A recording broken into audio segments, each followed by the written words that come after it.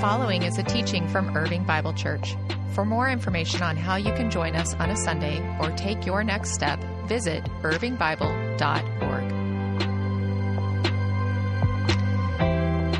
Well, good morning, everybody. So glad that you are here with us this morning. Glad those of you have joined us online, and I see you guys up there in the balcony. Glad you're here. If you got your Bible with you, grab it and let's go to Mark chapter 1. We're going to be in Mark 1 this morning. If you're new to the Bible, the Old Testament is really the story of everything that comes before the time of Jesus.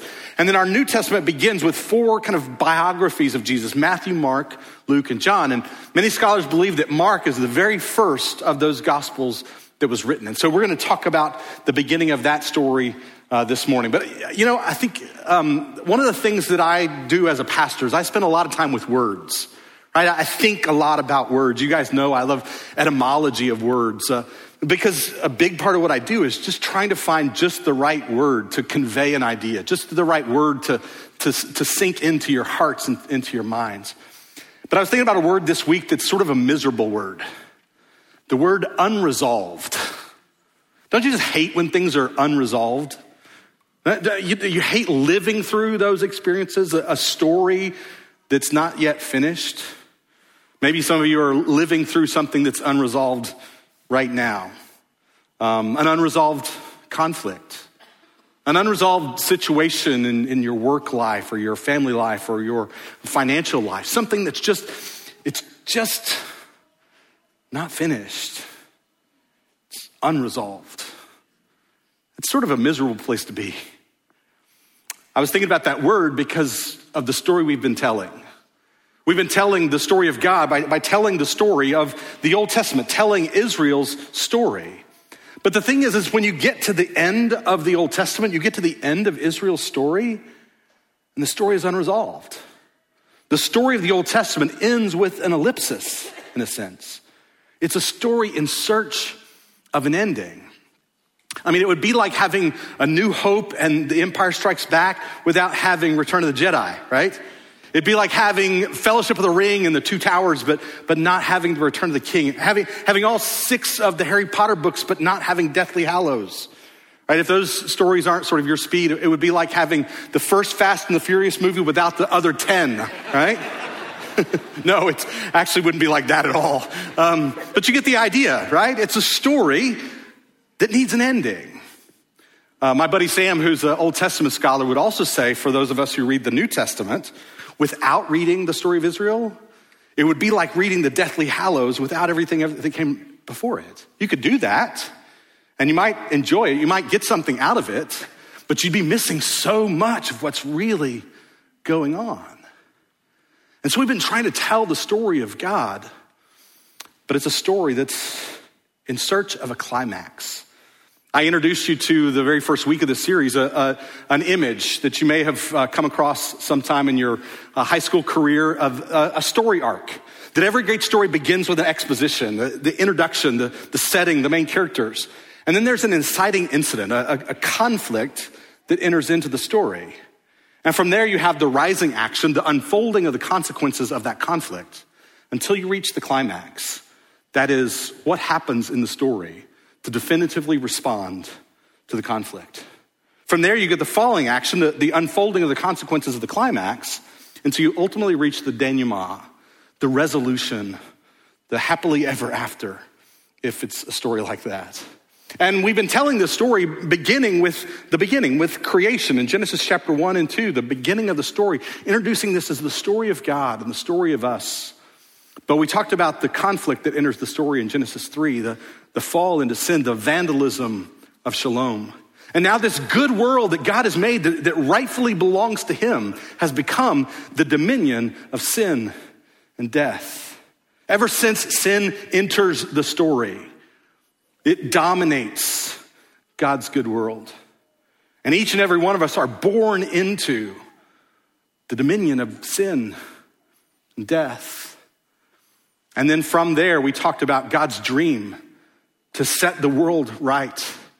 And God calls Abraham, the election of Abraham and Israel, to be the means through which he would pursue his rescue mission in the world. God works in history, through history, by calling a man and his family and his descendants to be the means through which his rescue mission moves forward. But then it looks like the rescue mission is off track because God's chosen people find themselves in slavery in Egypt. And so we have the Exodus, God's deliverance of his people, delivering them out of slavery and into identity and proximity, calling them to be a kingdom of priests and a holy nation. And the culmination of that Exodus story is the presence of God, that they are up close and personal with the personal presence of God himself. But then we reach the point in the story where Israel is taken away into exile. That's what we talked about last week, that Israel, who is supposed to be part of the solution, shows themselves to continue to be part of the problem. They are perpetuating the dominion of sin and death in the world. And as a consequence, they're taken into exile. But it's there that they have a kind of rebirth. That it's there that they begin to dream of a better future. They begin to dream of a day when Yahweh would return to his people and set things right. The most tragic scene, perhaps, in all the Old Testament story is the scene where the presence of God leaves the temple as part of that experience of Israel in exile. That personal presence of God has left the temple, and they're waiting, and they're longing, and they're hoping that maybe one day that God would return to his people and set the world right. And that's where the Old Testament story ends. And so we pick up the Gospel of Mark. Now, if you're doing the reading plan, where we're reading a chapter of the day of the New Testament every weekday, we're covering from Matthew to Revelation all over the course of this year. On Thursday of this week, we just got to the Gospel of Mark. So if you haven't been reading with us, it's the perfect opportunity. Read 2 chapters of Mark this evening and then jump in tomorrow morning and start reading with us, okay? So we covered Mark chapter 1 on Thursday. And if you're part of the daily community, I talked about this passage on Thursday, but I felt like we only began to skim the surface. And there's so much depth here because what Mark is offering is the climax of the story of God. So look with me, Mark chapter 1, beginning in verse 1. Mark writes, the beginning of the good news about Jesus, the Messiah, the Son of God, as it is written in Isaiah the prophet. Now, pause right there. Before you go any further, I want to show you a little bit of what Mark is doing to actually help us to see that the story he's telling about Jesus is the continuation of, and in fact, the climax of Israel's story. And he does that in this opening verse in a couple of ways. First, it's the introduction of that little phrase. He says, the beginning of the good news about Jesus, the Messiah, the Son of God. That word good news is the Greek word euangelion. In fact, I want to hear you say it. Well, it's the audience participation. Say that with me. Euangelion. Euangelion, it's the word from which we get our word evangelism. It's the word from which we get our word evangelical. It's the Greek word, literally means good news, sometimes translated gospel, the beginning of the gospel of Jesus, the Christ, the Son of God. Now, when you and I hear the word gospel, there are particular kind of resonances that come to our mind. Like, what do you think of when you hear the word gospel? Maybe you think of these stories, the Gospel of Matthew, the Gospel of Mark, the Gospel of Luke. Maybe you think of kind of the plan of salvation that you heard maybe perhaps as a kid growing up, that sin separates us from God. Jesus died for our sins. If we trust in him, we have the promise of forgiveness and the hope of eternal life, the plan of salvation. Maybe one of the resonances for you when you hear the word gospel is a particular kind of music, right? A particular style of gospel singing. There are resonances that we have when we encounter this word, but our resonances wouldn't have been the same as those of its first readers.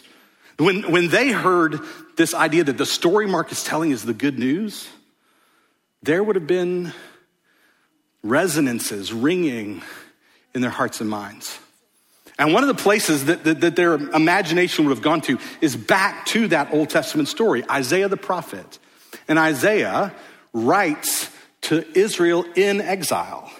He's one of the main ones who's giving them a sense of hope that one day God will return to his people and set things right. And Isaiah the prophet is also a poet. The way in which much of his prophecy comes to the people is through the form of poetry. And you need to understand, before I actually show you this passage, you need to understand the way that Hebrew poetry works, because it's different from English. English poetry is sort of built around rhyme and meter. I don't know when it was, sometime maybe 9th grade, 10th grade, I remember having to memorize the prologue for Chaucer's The Canterbury Tales. Anybody else in the room have to do this? You remember this? Yeah, you had to memorize, and this is apparently some form of English, but I have no idea what any of this means, but I still have it like tattooed on my frontal lobe, right? Won that opera with the shore sota.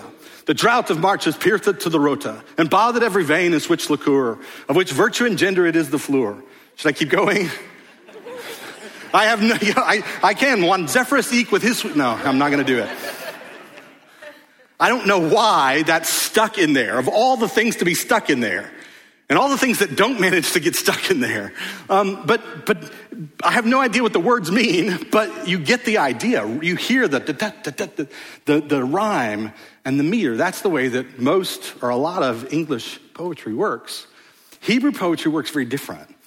Hebrew poetry is structured around the idea of repetition.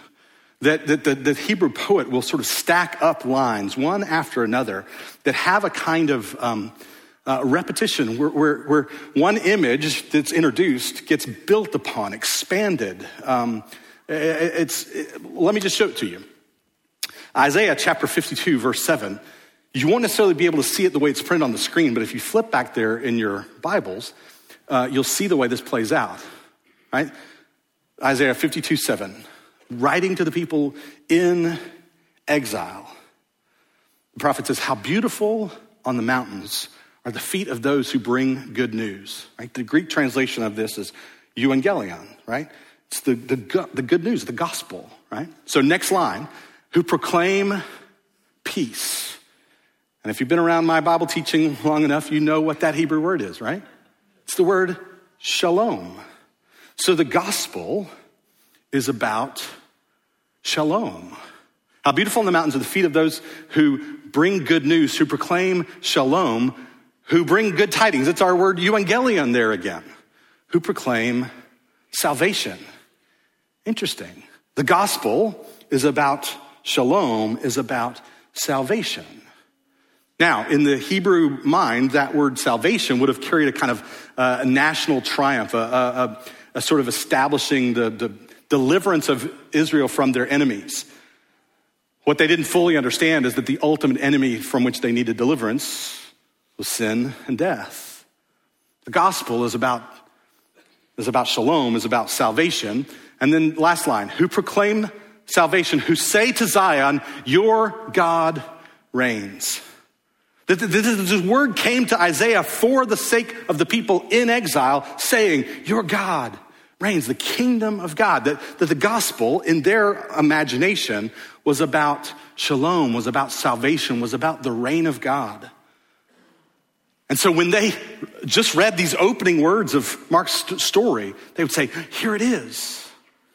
The story that Mark is telling is the story of Israel coming to its climax. The other thing that you see there is that he says, as it is written in Isaiah the prophet, and then read with me in the middle of verse 2 there. Quoting, he says, I will send my messenger ahead of you who will prepare your way. A voice of one calling in the wilderness, prepare the way for who? For the Lord, right? Prepare the way for the Lord. Make straight paths for him.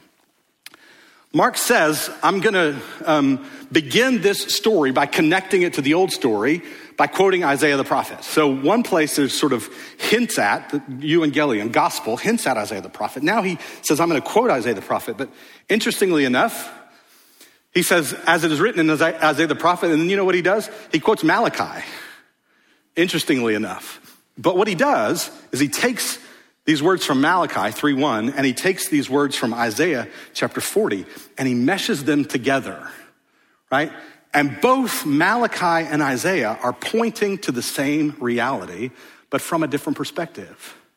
Both Malachi and Isaiah are pointing Israel in exile ahead to the day in which Yahweh would return to his people and set things right.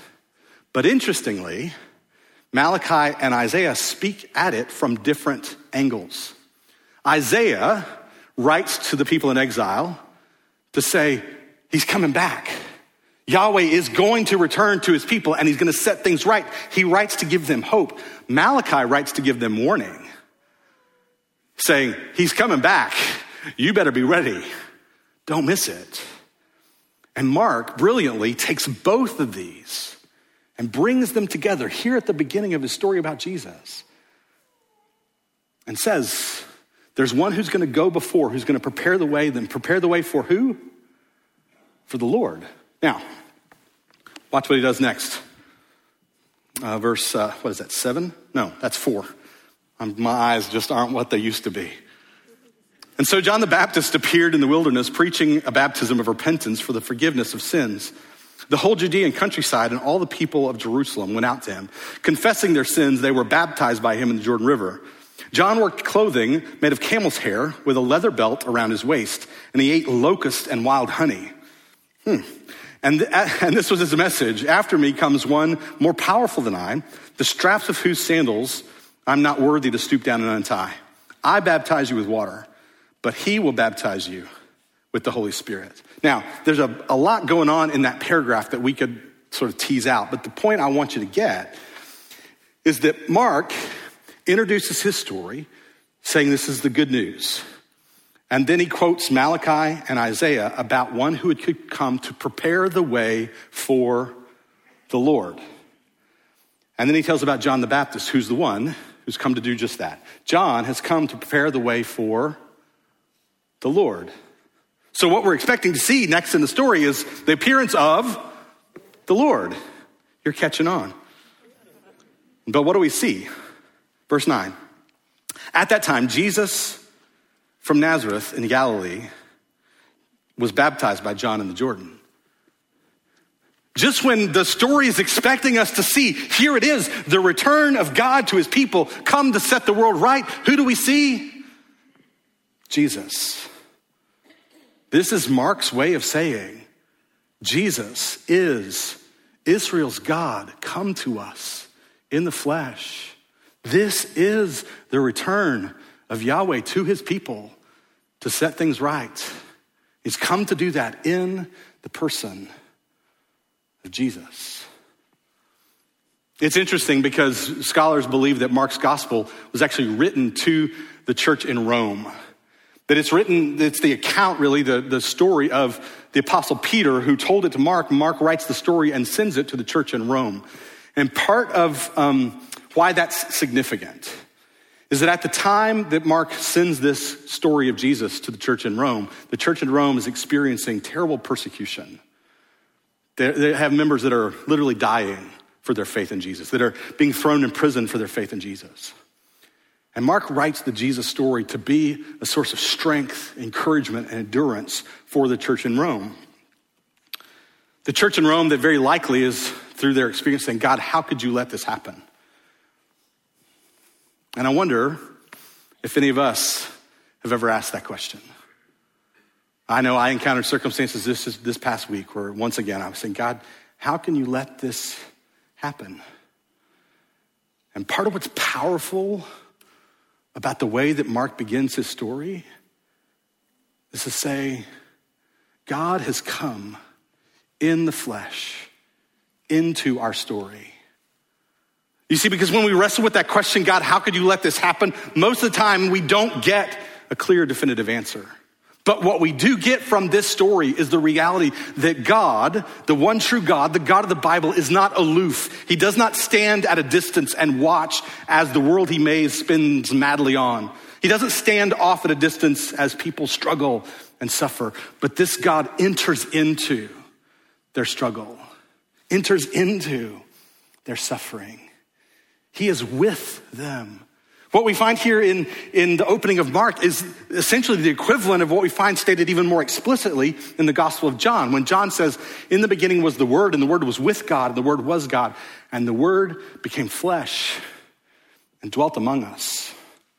This is God in the flesh who's entered into our human story, entered into this world that is the dominion of sin and death, entered into the vandalism of shalom. Verse 10, just as Jesus was coming up out of the water, right? He's been baptized by John. Just as he's coming up out of the water, he saw heaven being torn open and the Spirit descending on him like a dove. And a voice from heaven came from heaven. You are my Son, whom I love. With you I am well pleased.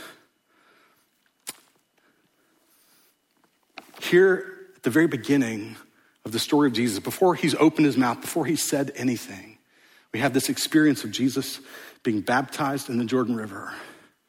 Heaven opens, and the voice of the Father comes and speaks these beautiful words of affirmation and affection over the Son. I have to think that those words of affirmation and affection from the Father to the Son fueled his life and ministry from that point forward. But then watch what happens next. At once, the Spirit sent him out into the wilderness, and he was in the wilderness for 40 days being tempted by Satan. He was with the wild animals, and the angels attended to him.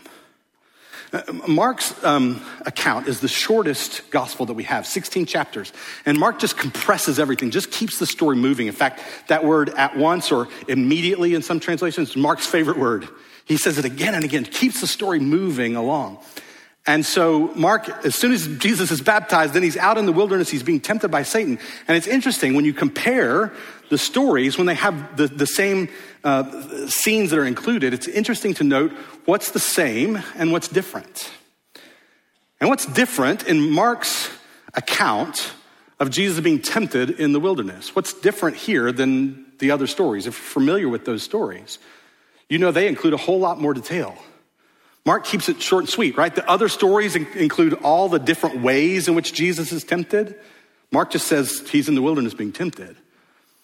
But when you notice what's not there, that is there in the other stories, it's also interesting to know what is there that's not in the other stories.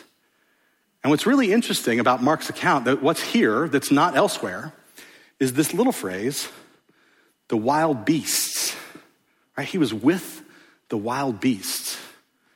Why would Mark include a line about Jesus being in the wilderness and being with the wild beasts? I mean, there's some sense in which, well, of course, right? He's out in the middle of nowhere. There's wild animals roaming around. Why would Mark include this little detail? Some scholars have suggested that this is part of what we see Mark doing in addressing the struggle and the suffering of the church in Rome. Because there are members of that church who were literally being thrown to the wild beasts.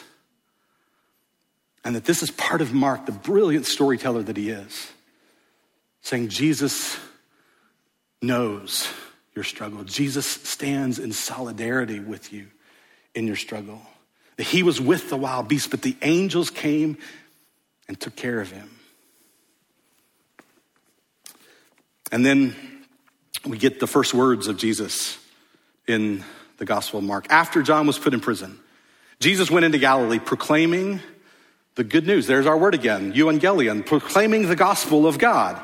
Now it's interesting for us to say, okay, what is the good news according to Jesus? When Jesus preaches the gospel, what is it that he preaches? Well, look with me there. The time has come, he said. The kingdom of God has come near. Repent and believe the good news.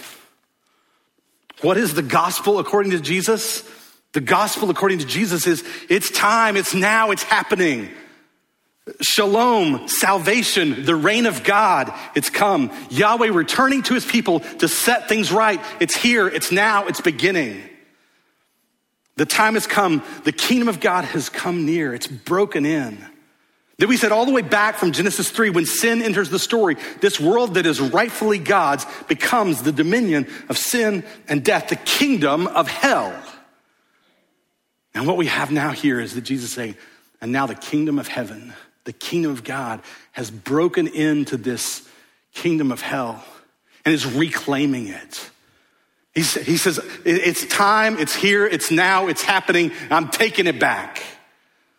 I love this, my favorite of all my favorite C.S. Lewis quotes, and you guys know I have lots of favorite C.S. Lewis quotes, but my favorite one of all of them is when C.S. Lewis defines Christianity. He says, Christianity is the story of how the rightful king has landed, you might say in disguise, and is calling us all into his great campaign of sabotage. Jesus has come and entered into the dominion of sin and death, saying, I'm taking it back.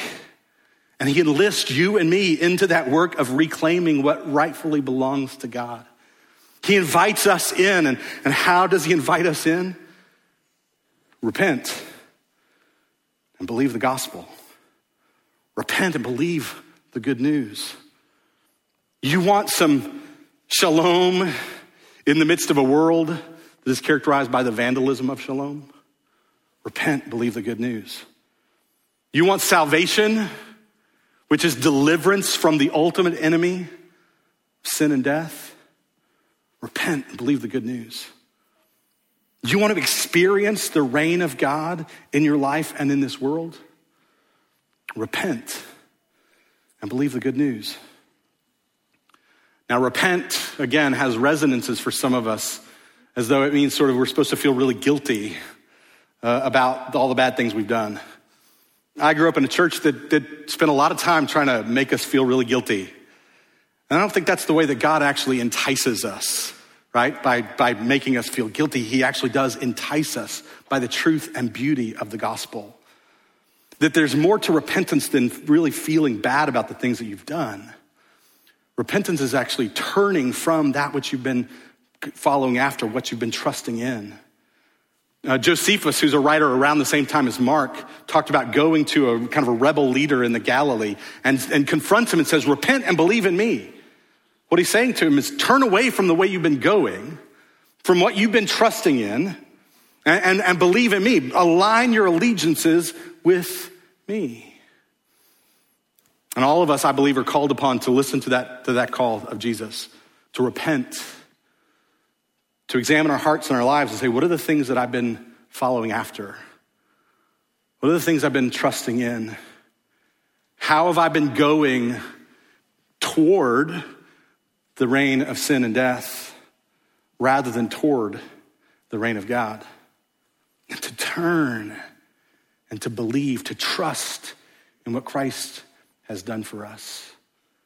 The way we experience shalom invading our lives, the way we experience salvation from all that ails us, the way we experience the reign of God is by trusting in what Jesus has done for us.